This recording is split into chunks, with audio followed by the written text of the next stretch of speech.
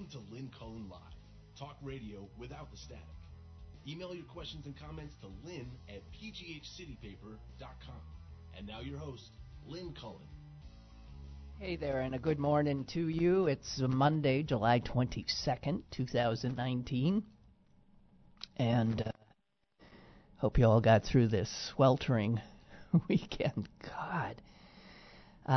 We better get used to it, because there's just going to be more and more of that. There is little doubt. I was just reading an article saying that we're going to have to get used to tons and tons of above 90-degree days in the summer with high humidity. So I guess we'll get to the point where they won't get as hysterical as they seem to on the news this weekend about it. So, one more thing about what happened 50 years ago this weekend, and that was the landing on the moon. And I came across something that just blew my mind, because I'm surprised I didn't save the paper, because I tend to save newspaper headlines from huge events. But I guess 50 years ago, maybe I wasn't doing that yet. I was too young to appreciate how I might want to look back to see the coverage at that time. But one guy in Chicago was rummaging around and found the newspaper his mom had saved of that day, July 21, 1969, and it was the Chicago Sun-Times, one of two newspapers then in Chicago, which makes me, of course, realize that Pittsburgh is not going to have a newspaper very soon. The Pittsburgh Post-Gazette cutting back 2 more print days, leaving just 3 days a week, right? Or is it 4? 3. 1, 2. They're already down to 2 more. 4. There are going to be 3 days where there will be a print newspaper. And there is reason to mourn that. So, this guy's mother saved the Sun-Times that day. And pawing through it, seeing, it's always fun to look at the ads and what else was going on. By the way, Chappaquiddick was going on. Do you know that was this? And I don't know, I would think Teddy Kennedy was lucky that his... was going to call it a misadventure. It was more than that. At Chappaquiddick, which ended in the death of a young woman, Mary Jo Kopechne, didn't get the immediate coverage that it would have if 2 men weren't standing on the moon at the time. But in this Chicago Sun-Times, to get to it, there at the time, one of their columnists, and a columnist, by the way, that I have read his works to you, because cutting things out that really blew me away. Sidney J. Harris is somebody whose stuff, I've got some clips from him that I have in a little box in my house. Things that maybe every 5-6 years I'll open the box and I'll look at this stuff and think, wow. Words to live by, wisdom, this, that, and the other thing. Sidney J. Harris was a brilliant man and extremely well-known columnist, national columnist at the time, although he wrote for the Sun-Times. And in that issue, from 50 years ago, was this column from Sidney Harris. And the headline is, "The Love It or Leave It nonsense. You ever get the impression, I mean, just think of that. 50 years of my life, I'm working towards this, I'm hoping for that. Presidents have come, presidents have gone, and yet we're still in the same place. Yeah. Let me share some of what he said 50 years ago to the love it and leave it crowd. And they always are the Republicans. They were then too. Sidney Harris says one of the most ignorant and hateful statements that a person can make to another is, if you don't like it here, why don't you leave? He goes on, that attitude is the main reason America was founded in all its hope and energy and goodness. The people who came here had been rejected by their neighbors and countries in the old world. They didn't like conditions where they lived and wanted to improve them, if they had been allowed to.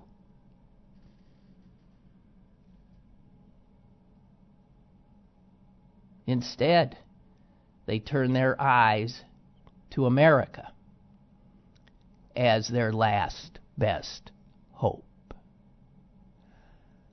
And now we find that many Americans, smug and fat and entrenched in their affluent inertia, are saying the same ugly thing to their fellow Americans. If you don't like it here, why don't you leave?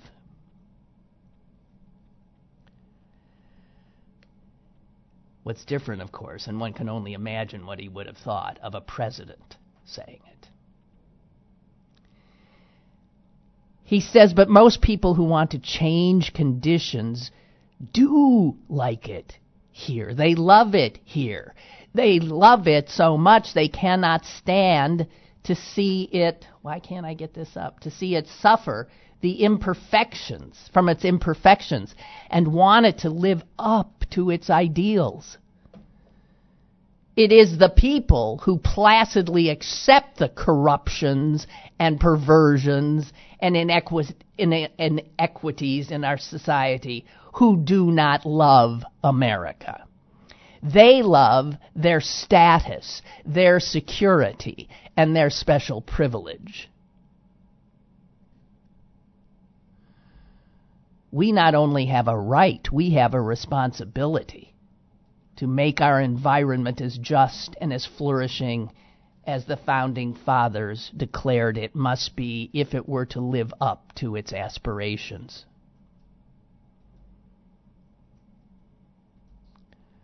Let me just cut to the chase.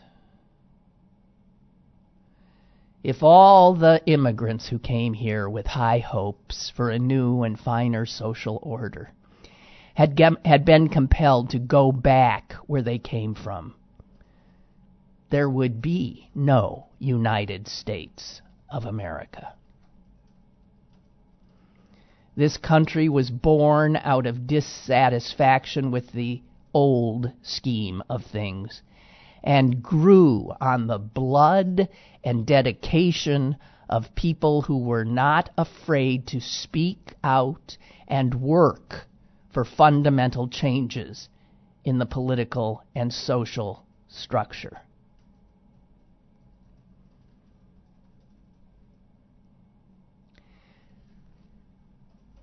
So, I feel like I'm running in place. We have always been a country divided in this way. Nothing new under the sun.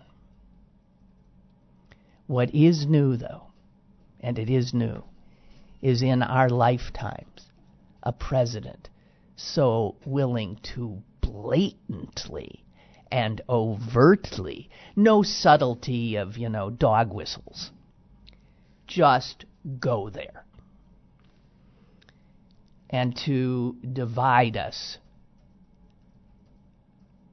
through this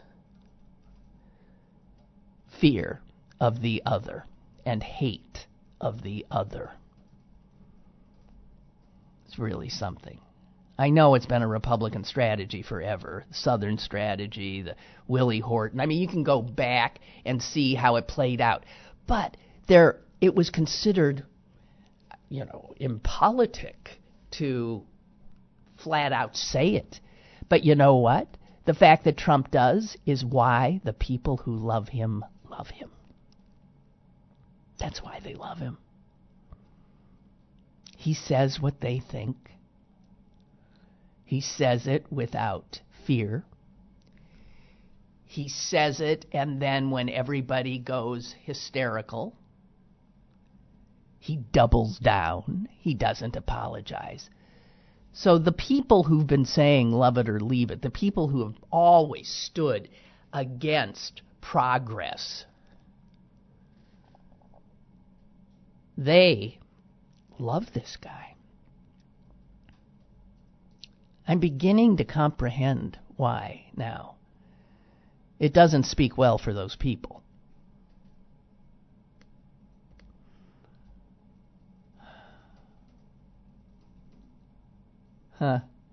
David sends me his copy of the Pittsburgh Press. Big headline, Man on Moon.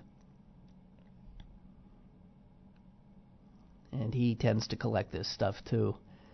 He says he has VE Day. You weren't even alive. VJ Day. Well, so you had the Kennedy assassinations. I don't have that Super Bowl. Stanley Cups got them all. I don't know. I know I have Obama elected. And I used to have the assassinations. All the stuff from 68. But this Sidney Harris thing, wow. So it was ever thus.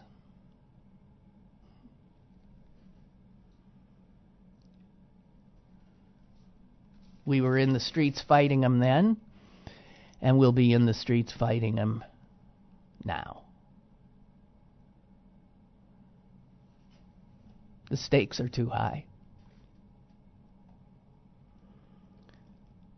So it makes perfect sense that the obituary of the day is of a character who was in the streets quite a lot 50 years ago.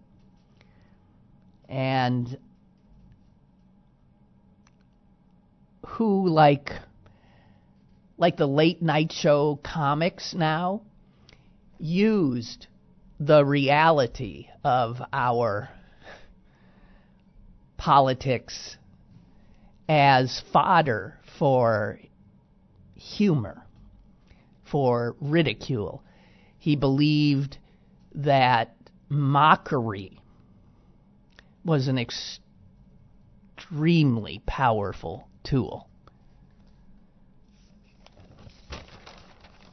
He co-founded the Yippies.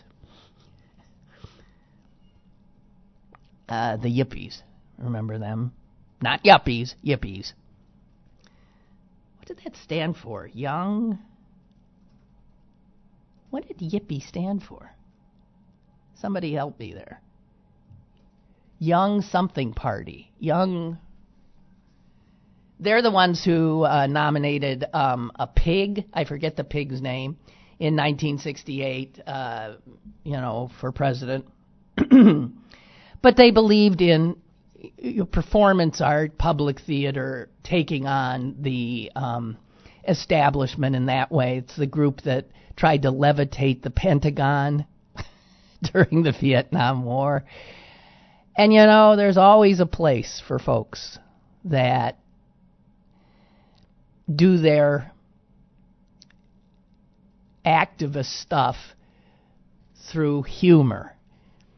And such a man was Paul Krassner, who died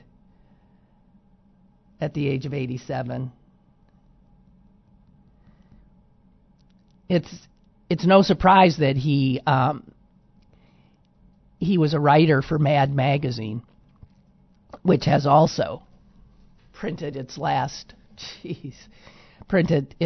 issue. And while at Mad, he thought, we're gearing this to teenagers. I think we could do something like this and gear it to adults. And so he did. And out of the offices of Mad, he started up a publication called The Realist. And it was outrageous, and it was kind of out there, to say the least. Mad Magazine for grown-ups. The New York Times obit says that Krasner actually helped propagate a certain absurdist sensibility that encouraged people like R. Crumb, the cartoonist, and George Carlin to be more daring in their mockery about the insanity of reality and the hypocrisies that were just out there, fully formed, but nobody was talking about them.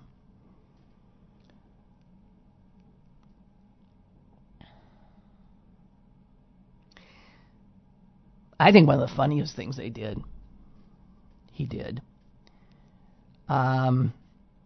And I know when it would be 1963,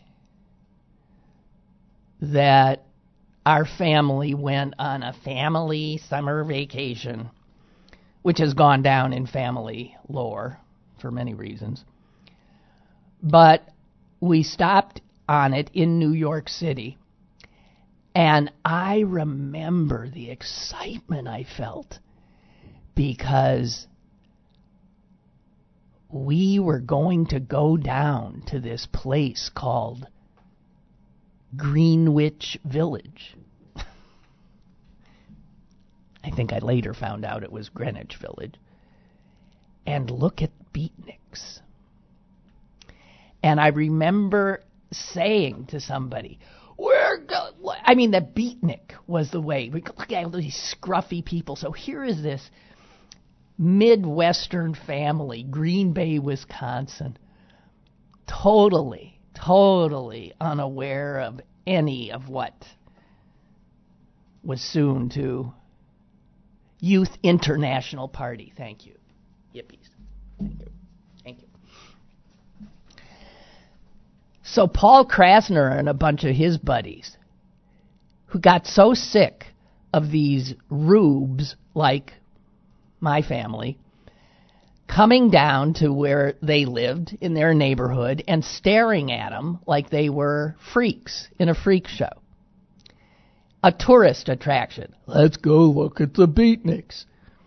So in the obit it says he organized in 1968 a group of 60 hippies who turned the tables on all these idiot tourists streaming into Greenwich Village to gape at beatniks with cameras dangling around their necks.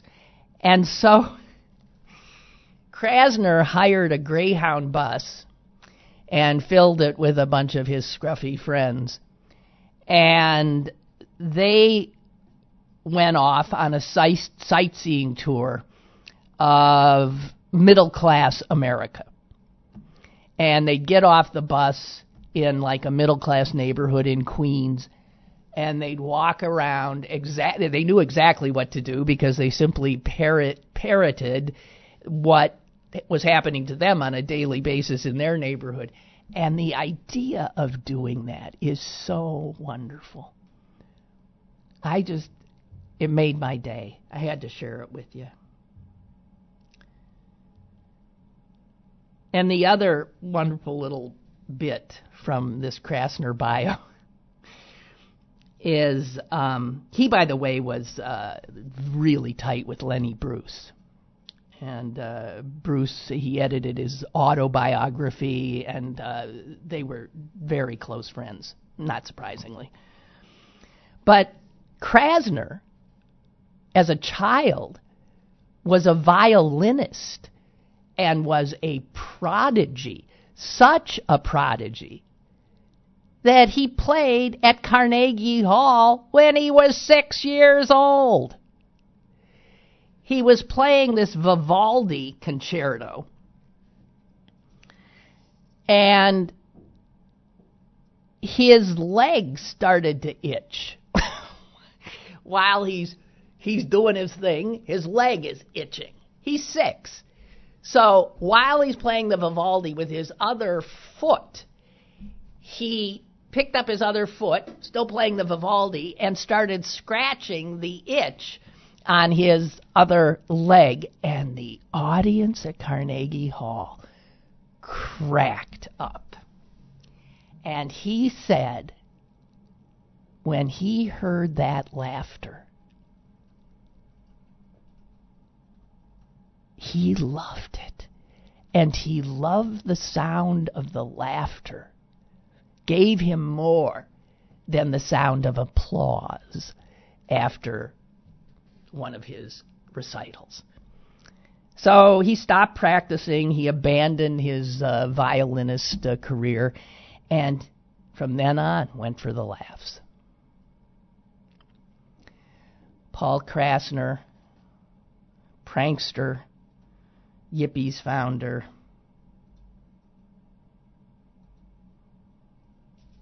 dead at 87.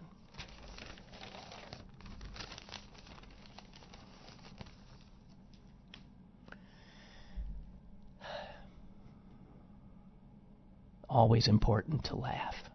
Always important not to lose our sense of humor.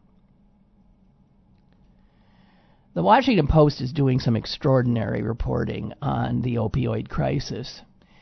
And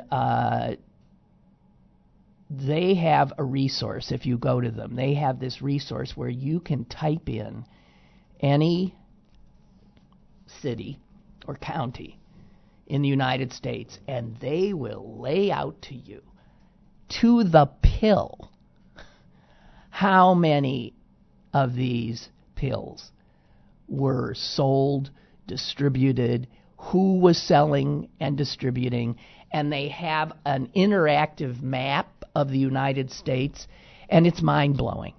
Because there's one map that shows where most of these pills were. They were all over the U.S., but they were really concentrated, and it is true, West Virginia. West Virginia.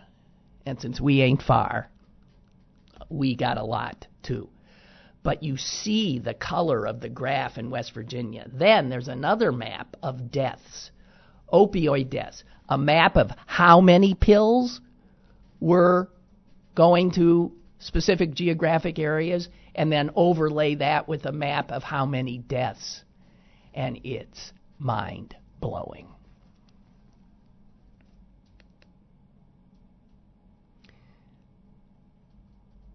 This was like mass murder. This was corporate mass murder. And all the regulators were looking the other way. So the Drug Enforcement Administration, the DEA, had kept a database that, and it's their database that the Post has put out and available, that it tracks the path of every single pain pill sold in the United States. And the Post sifted through 380 million transactions from 2006 to 2012. That's the period they looked at.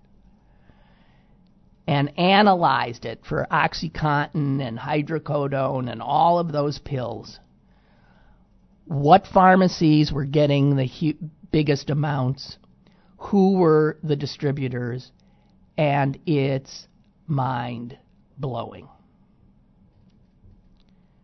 Here, they have a little interactive feature, and I will plug in Pennsylvania, and hang on, I thought I had already done this, but it's not happening. Come on, baby. And you'd be surprised. I guess what I didn't know is how many of... I'm having this problem here. How many of the distribution of these drugs occurred through reputable pharmacies. I can't get the damn thing to go. Unbelievable. I did at my house. There it is. Okay. Here. Pennsylvania. And then let me do... It's mind-blowing. Allegheny County. Okay. It comes right up. From 2006 to 2012, there were 338,716,252 prescription pain pills that were sold in Allegheny County. Some of those went to me because I had some surgeries then, and they would just regularly give you this stuff. I couldn't stand them. Never took them. Well, I took one and then never took another. More than half of these pills were distributed by McKesson Corporation. So, again, when you start looking at who were the corporations that were doing this mass murder, McKesson Corporation would be one. Because they were sending amounts of pills to places where there was no way. I mean, people were saying, there's memos, like people saying, well, I don't even understand where they can store all those pills, let alone distribute them. Express Pharmacy Services of Pennsylvania, LLC, Pittsburgh, received the highest number of pills. Now, I don't know what that is. Express Pharmacy Services? Okay, here are the pharmacies, the biggest. Top 5 pharmacies, express pharmacies, responsible for doling out over 18 million of the pills. Frank's EPS in Avalon is next. Astis South Hills Pharmacy, 3rd. Omnicare of Pittsburgh, 4. And Spartan Pharmacy, number 5. The top 5 distributors: McKesson Corporation, Cardinal Health, CVS, Eckerd Corporation, HBC Service Company. And as you go further on, you also see Walgreens is way up there.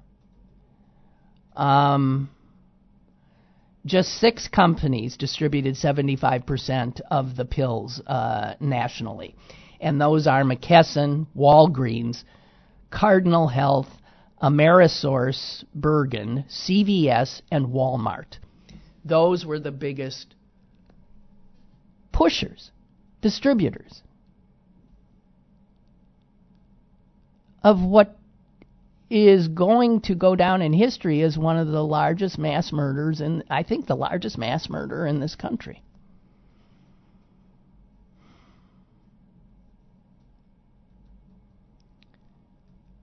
And then you've got the manufacturers. West Virginia, though, when you see the amount of stuff, it's mind-blowing. So there's going to be a bunch of trials coming up. And the first big kickoff is next door in Ohio. And there is enough data now to, send a ton of these corporate heads to jail for the rest of their lives. Let's see if that happens. Let's see if that happens.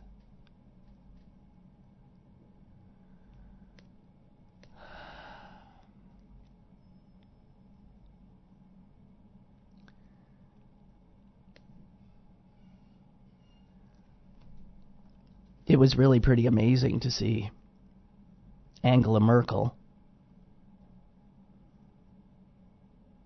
German, denouncing the hate speech of the American president.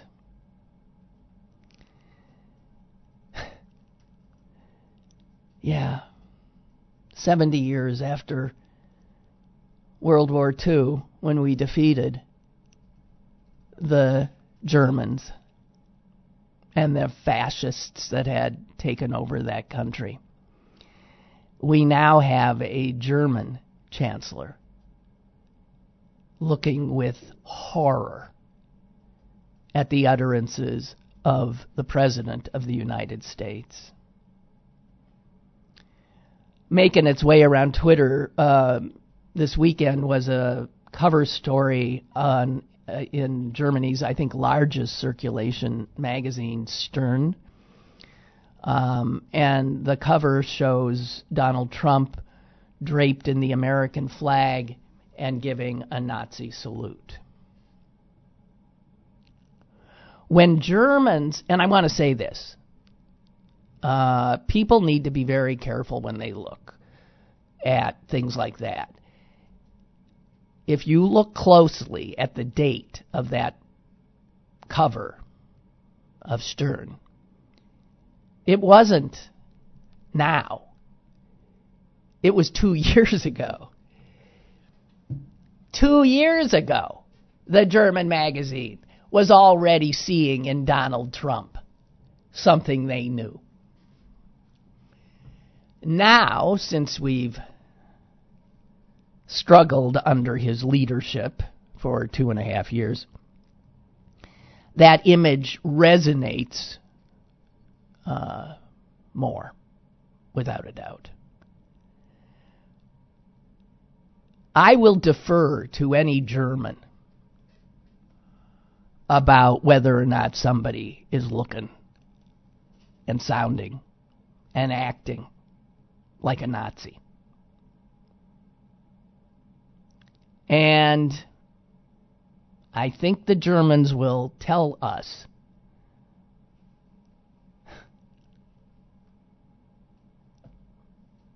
that we have a fascist president.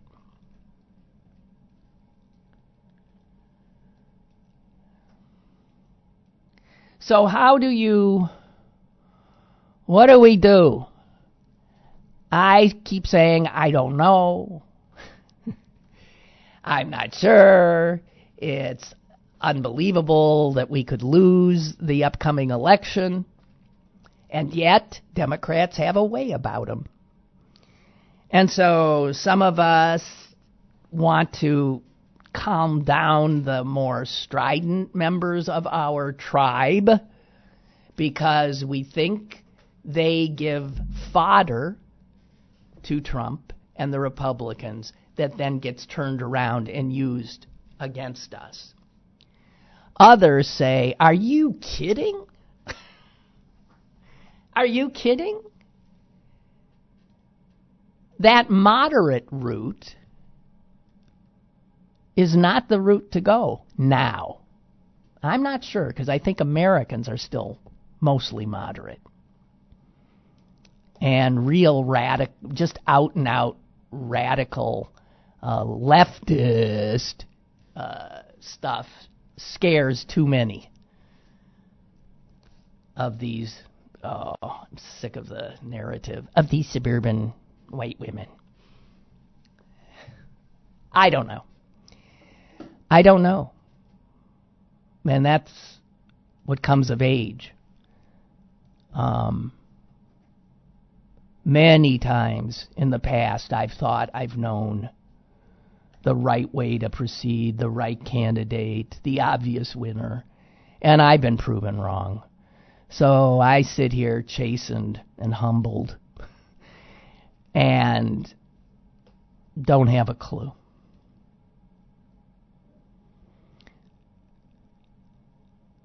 One of my nephews, a young person, sent me an email. I think he'd listened to the show and probably was appalled at some of what I was saying. And he says this: I'm so sick and tired. No, let me get it right. I'm so sick of the hand-wringing about how Democrats are falling for Trump's trap. What the hell else would these pundits have the Democratic Party do? He says. Not forcefully condemn obvious malignant racism? If out-and-out racism is a winning political strategy in this country, so be it. It doesn't change the fact that it is morally incumbent upon us all, as the opposition, to call a spade, more on that later, and fight racism in the strongest terms. I don't want the votes of these mythical racist independents. See, here's where I differ with him. I want every vote I can get. I don't want the votes of these mythical racist independents who would vote for the Dems only if they were even more toothless in confronting Trump's bigotry. I don't want my elected officials to equivocate about bigotry for supposed, and to my mind, highly dubious political advantage. It's part of a trend of endlessly viewing Trump's lurching from crisis to crisis as some kind of Machiavellian brilliance. These people, and he's talking about the pundits and the guys we all listen to. These people, he say, are so traumatized by calling 2016 wrong that they've become hand-wringing worrywarts. This is an obvious moral and strategic choice for the Democrats to take. Stand strongly, unequivocally against racism. Well said. The passion of youth. He could well be totally right. I got a later, and now I'm not finding it. I cannot believe this. I got a later thing from him. I guess he sent this to his father as well, and his father just was all over him for using the term, when he's calling out racism, of calling racism, I'll get the exact thing. It is morally incumbent upon us to call a spade and fight racism in the strongest terms. Well, his father said to him, Hank,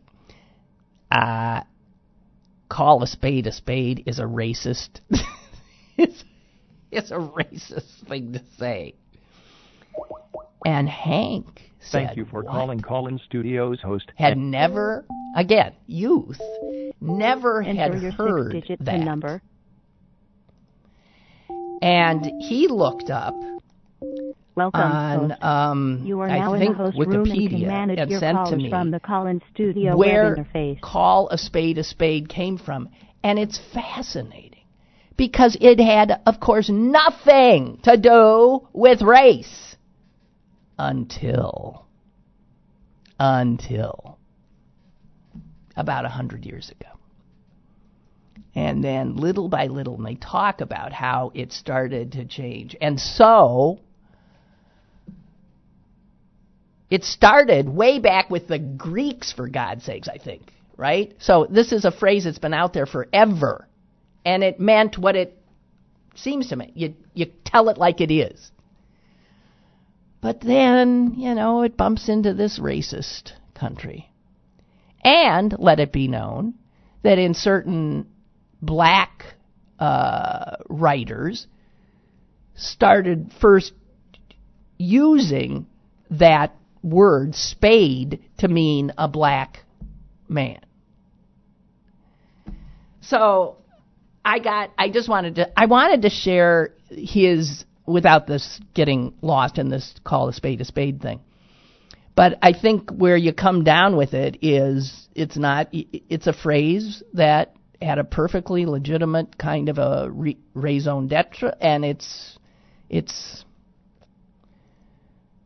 you can't say it anymore, mostly out of ignorance, because it just became something else.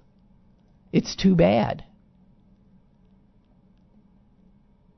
Because people will take offense. As I wrote back to Hank, I said it's like the word niggardly, which I have used way back when, and now I won't, because it sounds too much like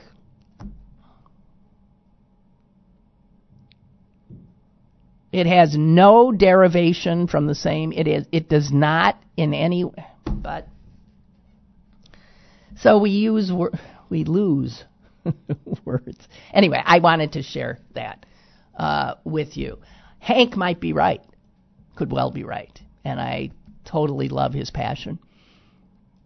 And I, the scared worrywart, might be right. I don't have a clue. Do we have some callers here? One. Okay. Go ahead, caller. Hello. Hi. Hey, Lynn. Yeah. You heard on when I called your show probably the last few times how I think the Democrats are going to pull it off and that. Now I don't feel that way anymore. Well, geez. We'll give it another 12 hours. You'll bounce back. Well, I just saw stuff that just made me sick of the strong support in the South that he has, and he just has to pick up a little bit, and he could pick up just enough to make it, and it makes you sick. It's because of the Electoral College. It's because of the Electoral College. I'm sorry. It's because of the Electoral College he could win again. Yeah. It's really it's sickening. I don't know. I'm like you now. I just don't know. I think that's the smart position. Yeah. Well, the other position makes you feel a little better, but this position makes you feel a little bit, you know what I mean? Yeah, you're right. Yeah, that's why I always took the other position. It would bring you up a little bit. I know. But let's be, I know, I am humbled. It's true, I don't know. I have learned that I don't know my country. That's what the last few years have taught me. There's more hate here than I realized. That's another thing, I just didn't realize it was that bad. Yeah, so who am I to make these pronouncements? When I live in my little bubble, I know my nephew lives in his little bubble. We don't know this other America, and it's huge.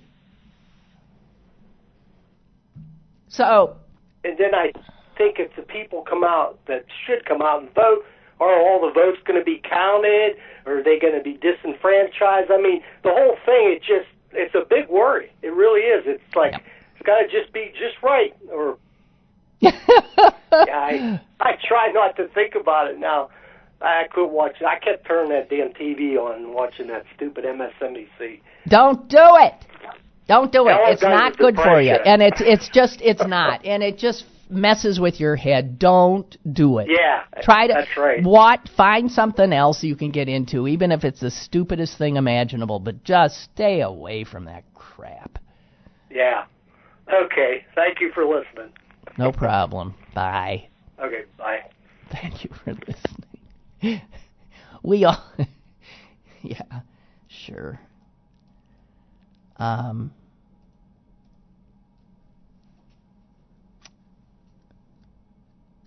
Hank also had a really good idea.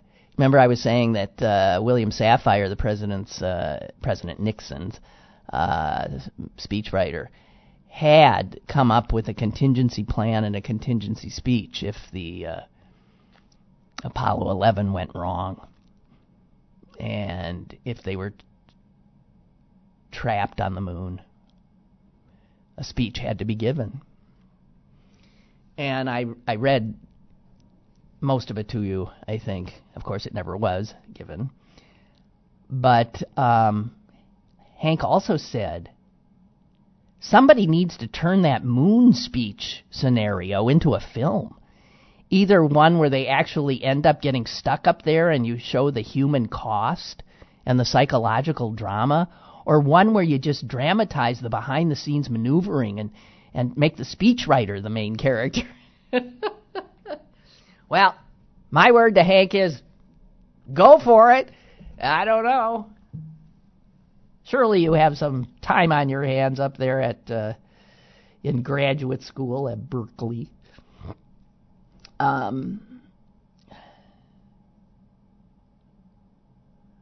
What else I got here?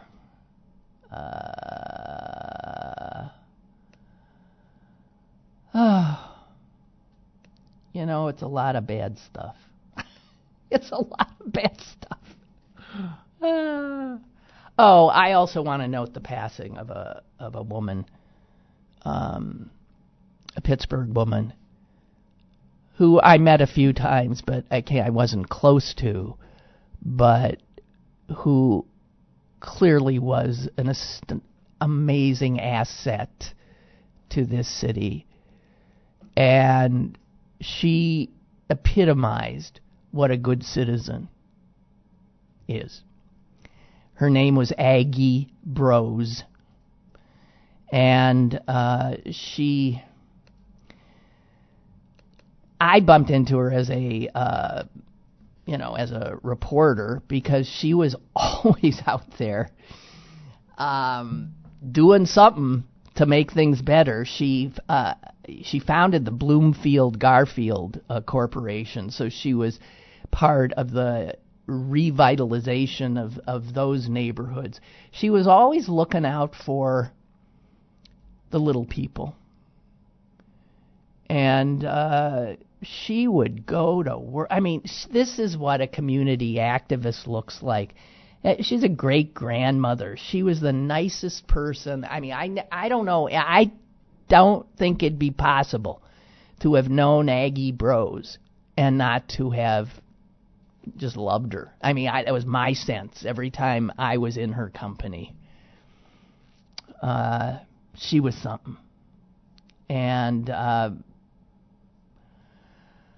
I just want to note her passing, and Pittsburgh is the better for her having lived amongst us, and we are the poorer for her absence now.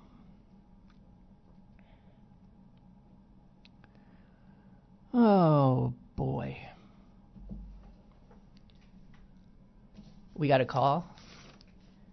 I'm sorry, that was a sigh, but I didn't start with it. Right? I didn't start with it. Caller, hello. Hello? Hello? Yes, am I on? You sure are. Okay, I just want to say that I feel we need to abolish the electoral college vote. I'm with you. We need to make sure every vote counts. Hear, hear. And with that, we're proving to people that every vote does not count. Right.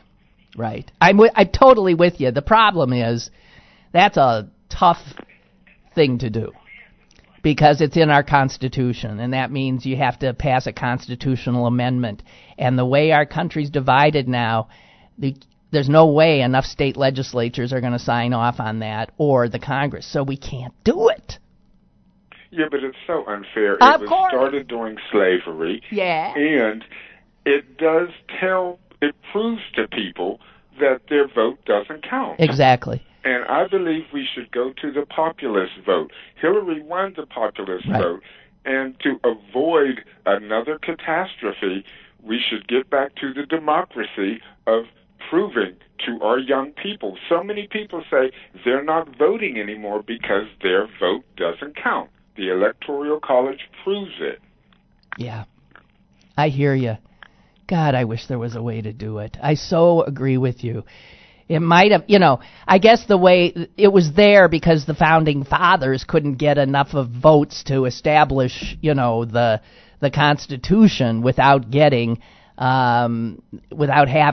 that apparatus in place. Right, and it came a little bit later. It was added as an amendment because the only people who could originally vote were white male landowners. And they were later, as other people got the right to vote, they became outnumbered. So they devised this system to keep themselves in power. And it's still effective today, and it's totally unfair. We just saw in the last election how unfair it is. And I suggest to everybody, write letters, speak out, scream up, and let our elected officials know that at least for the presidency, it should be the populist vote. If that's what the American people want, that's what it should be. Well, but we're not hollering loud enough to make them hear us. From your lips to God's ears, and I thank you very much. I can't agree with you more. Thank you. And I thank you. Okay. Bye. I recognize that voice. That's the receptionist downstairs.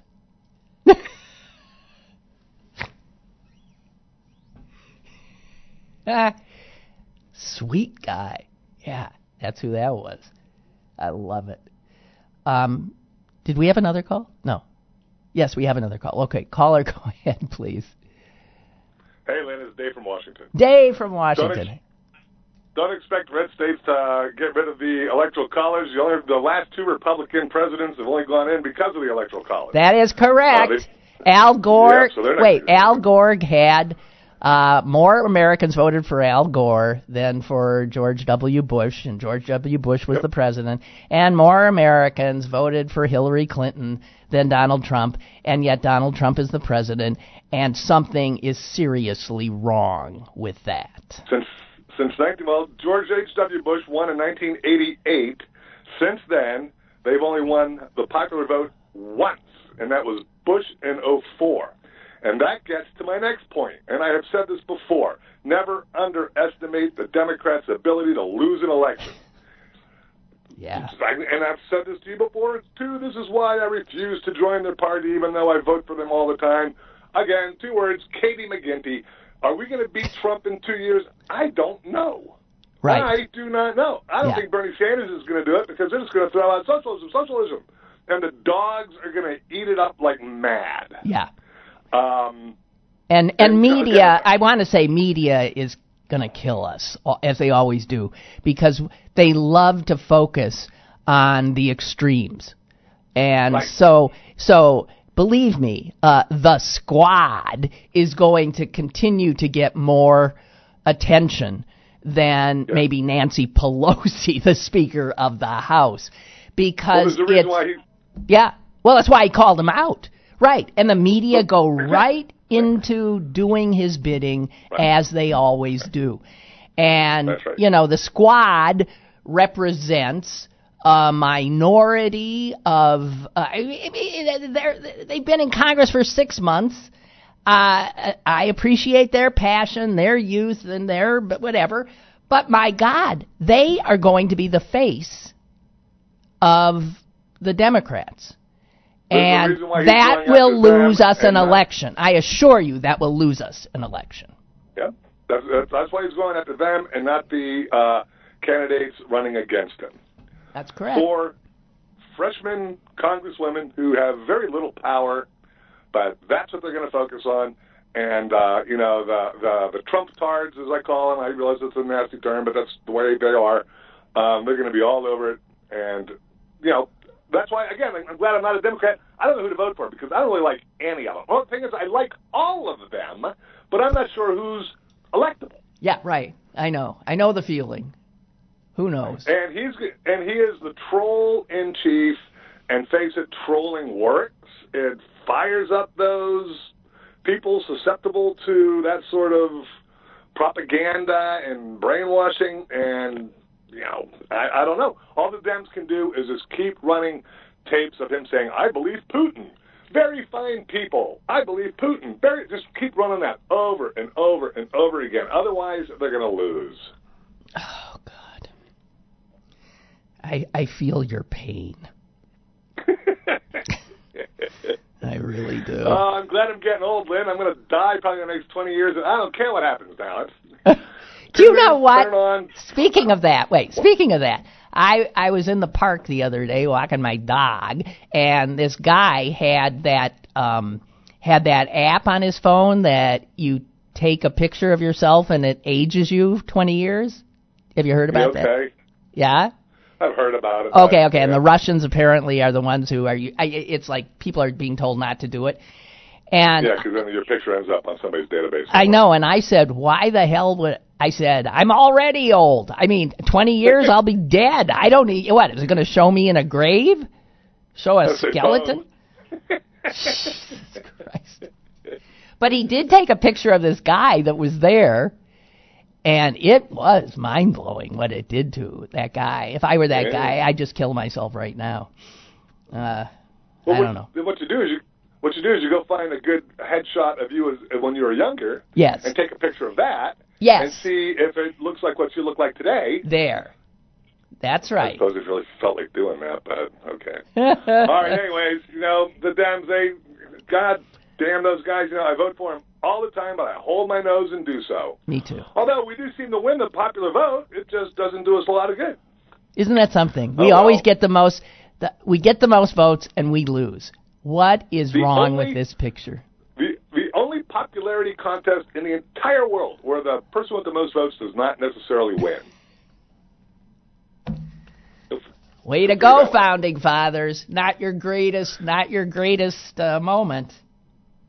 Yeah, but the Republicans don't stand a chance without it, so. Yeah. All right, thank you very much. You have a good day. You too. Bye. Bye-bye. Oh, my. Yeah.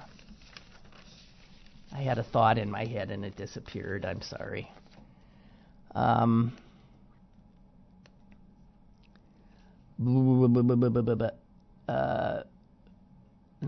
I'm looking for something and can't find it. Oh, by the way, Trump was tweeting up a storm this weekend, and he retweeted a British woman 4 times over the weekend. Her name is Katie Hopkins. Katie Hopkins is racist to the core.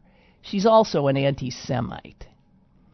And our president thinks she's brilliant and is sending out her crap.